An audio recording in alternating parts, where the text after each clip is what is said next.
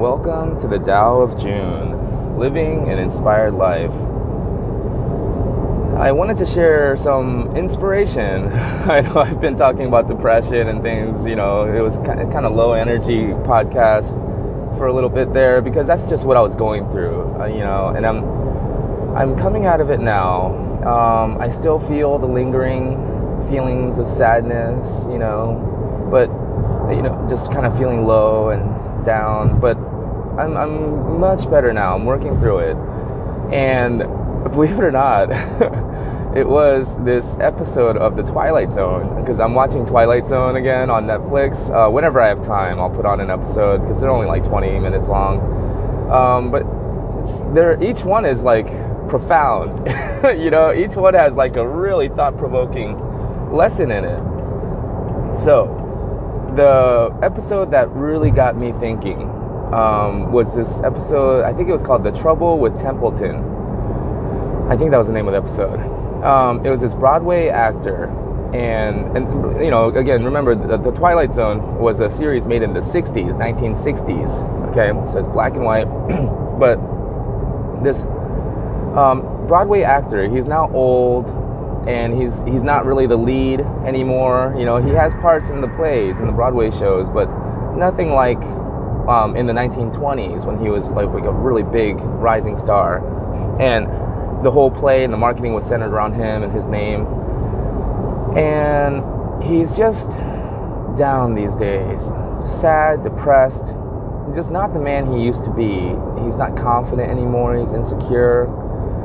And he has a young wife, that's just, floozy. Just flirting with other young men right in front of him, blatantly flirting with other men, probably having an affair with them. And he knows it too.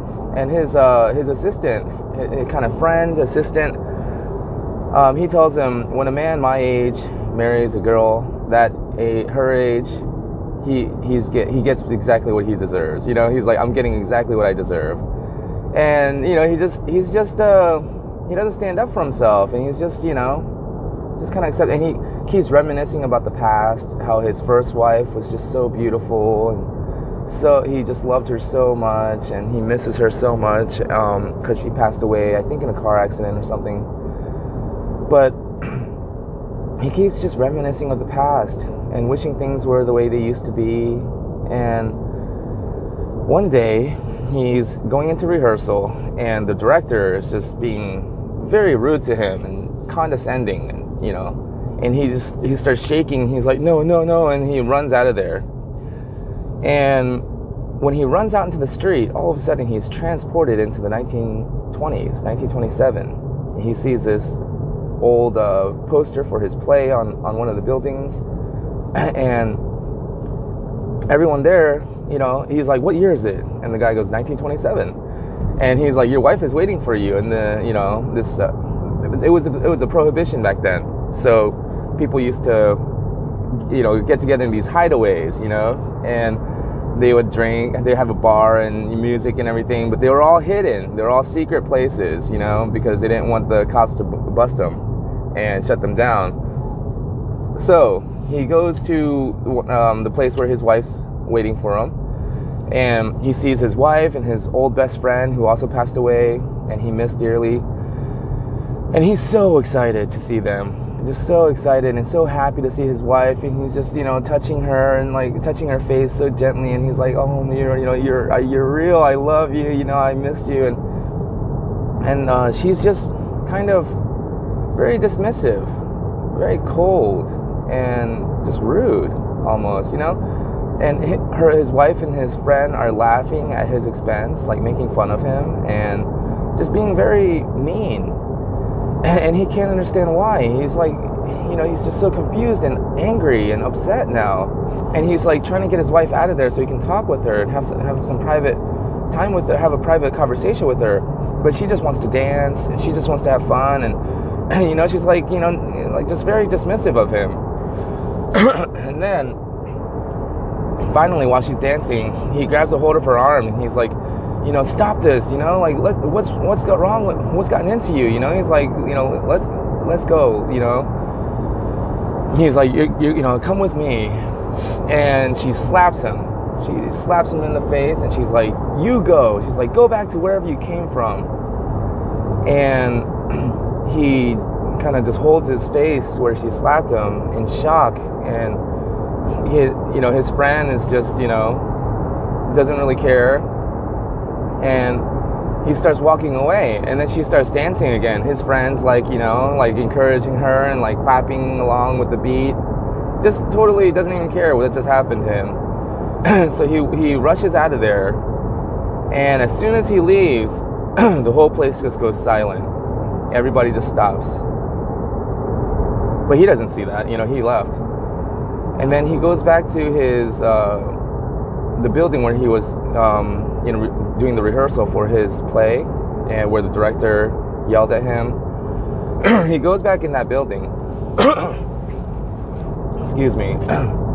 And as soon as he walks into the building, all of a sudden he's back in his original time in the 60s. And then the director, he reaches in his pocket. There's like a playwright, there's like a script in his pocket. And it's a play. The play is titled, What to Do When Templeton Returns. And he's like, what? And he opens up the paper, and he starts reading the lines and the characters. It's his wife. It's his best friend. And he's reading line for line what they did and what they said to him. And he realizes, they were acting. He was like, it was a play. They were acting. He goes, they didn't want me there. They were sending me back to my own time. He's like, And then he straightens up his shoulders, and the director's like, are you in or are you out? And he's like, the director's kind of being very demanding and rude. And he stands up tall, and he totally takes charge. He says, I'm definitely in. And he goes, and you are not going to speak to me that way. I will not tolerate that, especially from a man your age. And then, he demands the producer that was there, that was kind of, buying this director, he orders him out and just totally takes over. And he sits down at the table, and now he's owning the moment, right? He is fully present, has accepted that this is the time he's living in, and he has totally taken ownership of the moment, right? Taking charge and being fully present in this moment and owning it. And I just, wow. It was awesome to see the change in him, right? Because in the beginning of the episode, he was this down, depressed, insecure, man that used to be a big star, and now he's just wishing for the past, wishing things were the way they used to be, and missing his wife, his first wife, because his second wife is a cheat. And and just not able to stand up for himself, not able to speak up for himself, nothing. He had no confidence in himself. And then all of a sudden, boom, at the end of the episode, he's his confident self again, owning the moment, being fully present in this moment. And I saw that a few days ago, and last night I was just thinking about it while I was walking my dogs. I felt that sadness coming back again, thinking about my daughters, how it was so nice when I was with them, and we were at that park where I was walking. They would play at the playground, and just I saw a picture of my younger daughter with my dog Dexter when they were both younger, and she was laying on him. He was laying on the couch curled up, and she was laying on him, had her head on him. And I saw that picture, and I sent it to them.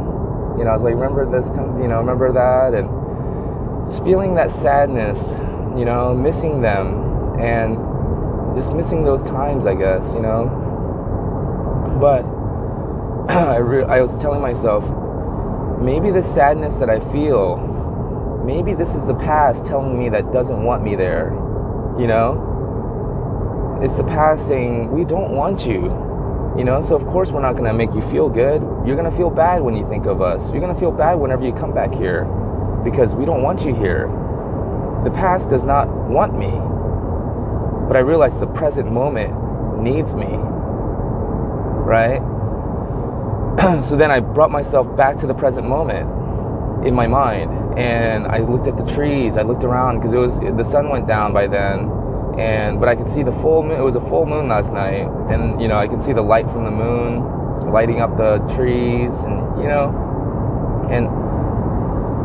seeing my dogs. My dog Angel is 14 years old now, but she's still walking really well. There's some days where she'll have a little bit of a limp, but she gets through it. And usually it's in the morning, but then at night when we take a walk, she's walking just fine, because she's older. She's 14 years old now, and I realized, rather than spend my time in the past while I'm walking my dogs, I'm in the past in my mind. The past doesn't want me there. The past is in the past, and I brought myself back to the present moment and stood up tall, and told my dog Angel I love her, and you're doing such a good job, and just really enjoying that moment walking with my dogs last night. Enjoying the beautiful forest, the trees, the grass, the sounds of nature. And it was nice, and it was beautiful, and I realized, wow, that episode, maybe it's right. The past does not want us there. And whenever we do go back to the past, it's not going to treat us well, and I'm going to feel sad, I'm going to feel bad, I'm going to feel all these negative feelings, because maybe it's the past beating me up, telling me, go back to the present, go back to where you came from. We don't want you here, right?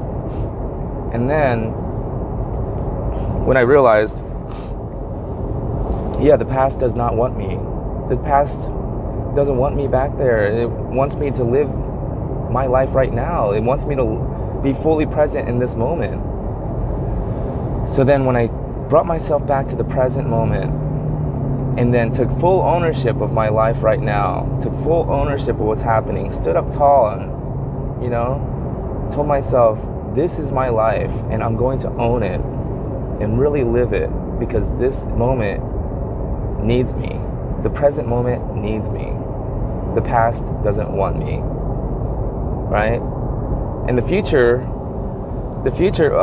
Eckhart Tolle says the future doesn't really exist, because we can plan for the future and we can think about the future, but when the future moment comes, it's always in the present moment. The present moment is all we really have, The past is already done, and even when we go back there in our minds, usually it doesn't end up well. And then we can try to go forward in our minds, go into the future and plan things and stuff, but then when that future moment comes, it's always in the present moment. So the present moment is all we really have. And it just really helped out a lot last night, especially when I started to think about my daughters, about the past, and missing them, and reminiscing, and feeling that nostalgia, and then feeling sadness, and then feeling like, oh man, I wish I could go back to the way things they were, and then just realizing, wow, the past does not want me, but this present moment needs me. So let me be fully present in this moment and really enjoy the life that I have right now. Take ownership of it and feel confident that right now, right here, this is where I belong. I hope this helps, and I appreciate your time. I honor the light in you that's also in me. Namaste.